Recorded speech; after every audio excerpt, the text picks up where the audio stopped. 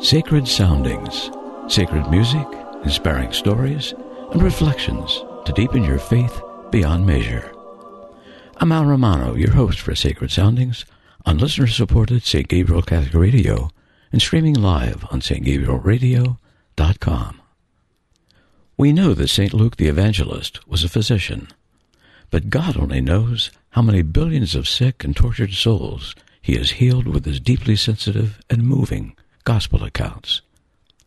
Luke was a Greek Gentile born in the 1st century in Antioch, capital of the Roman province of Syria. Nothing is known of his childhood or adolescence. He was evidently well-schooled in Greek culture and professionally trained as a physician. The only Gentile author of a New Testament book, Luke wrote in Koine, a Greek dialect that flourished in the Roman Empire. It's safe to surmise that Luke loved the classic Greek authors and philosophers. His vocabulary is rich and extensive, and he's easily the most literary of the 4 evangelists. The rhythmic flow and finesse of his writing at times resembles the work of his ancient classic forebears. In fact, biblical scholars say that the quality of writing in Luke's Gospel is higher than the quality of anything else in the New Testament. To our great good fortune, Luke excelled not only in writing quality, but in volume as well. In addition to his Gospel, as you probably know, he wrote the Acts of the Apostles, which means that he authored more than 27% of the entire New Testament, more than any other writer. We first learn of Luke from St. Paul, who, in his second letter to Colossians, refers to Luke as the beloved physician and calls him a helper, meaning he was part of Paul's band of missionaries preaching the good news. He was a companion of Paul at various times, from Paul's second missionary journey to his final imprisonment and beheading in Rome. Luke was a loyal friend who remained with the apostle after others had deserted him. Of the 4 Gospels, Luke's is the longest and richest in detail.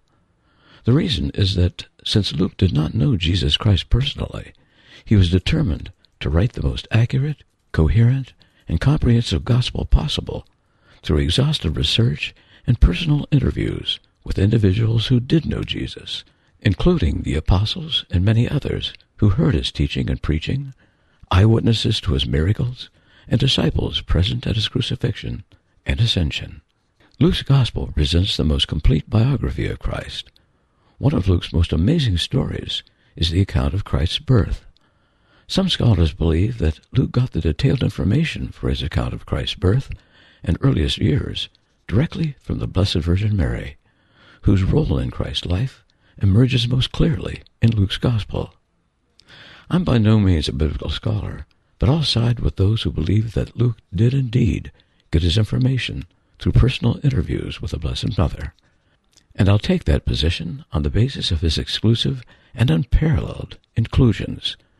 It is only in Luke's Gospel that we hear of the angel Gabriel appearing to Mary, of Mary and Joseph's journey to Bethlehem because of the census, of the angel announcing the birth of the Savior to the shepherds, of the shepherds coming to the stable, of Mary's visit to Elizabeth, including the Magnificat, of the presentation of the child Jesus in the temple, and of Jesus' separation from his parents and his finding in Jerusalem. And finally, for what it's worth, Mary is the only woman to appear in both Luke's Gospel and the Acts of the Apostles.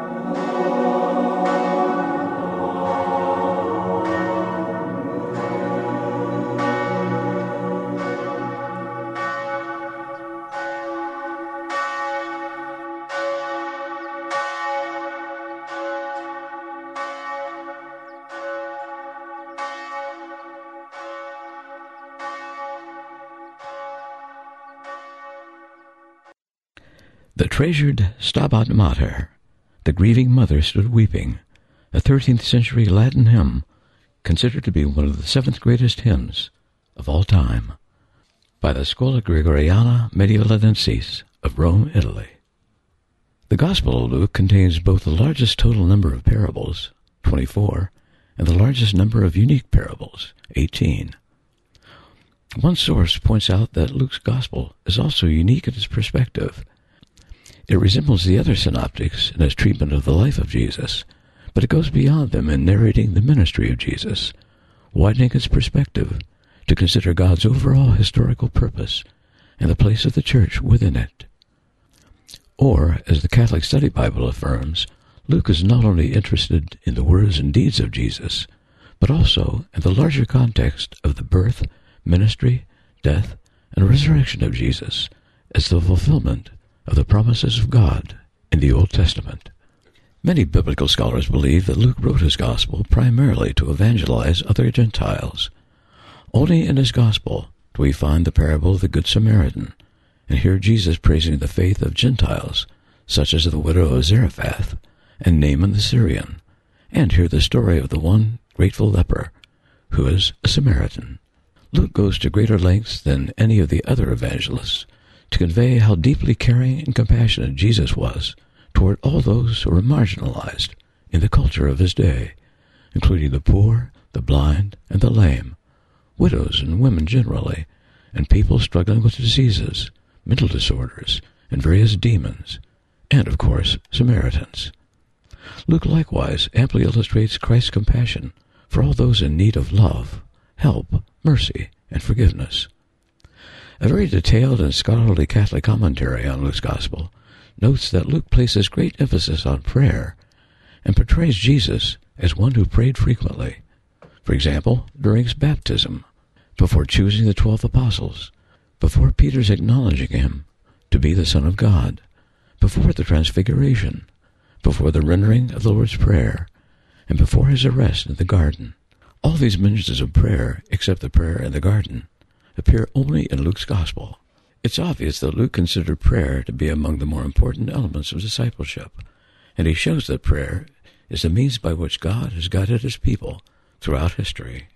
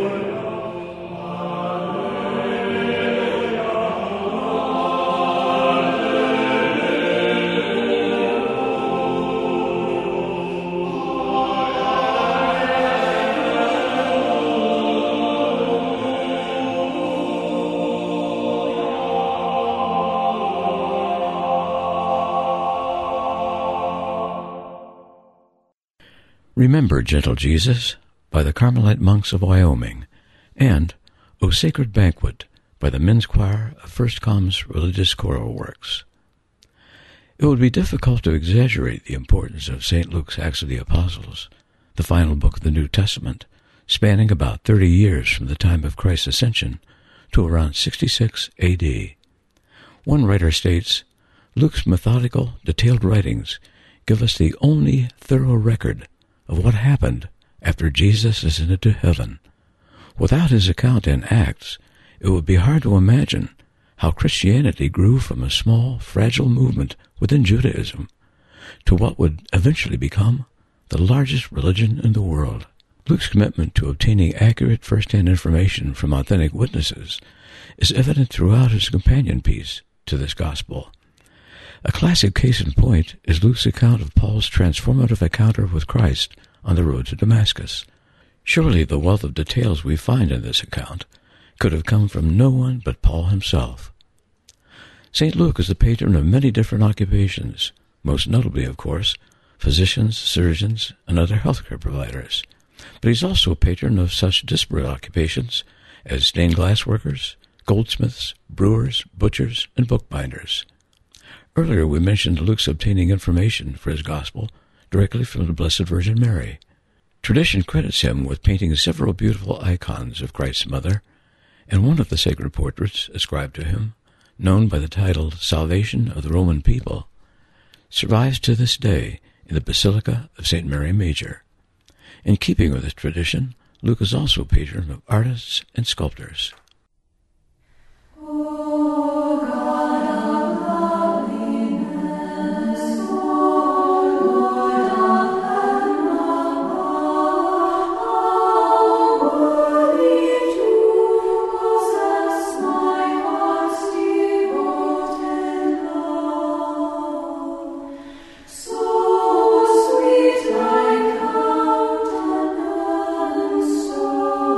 Gracious to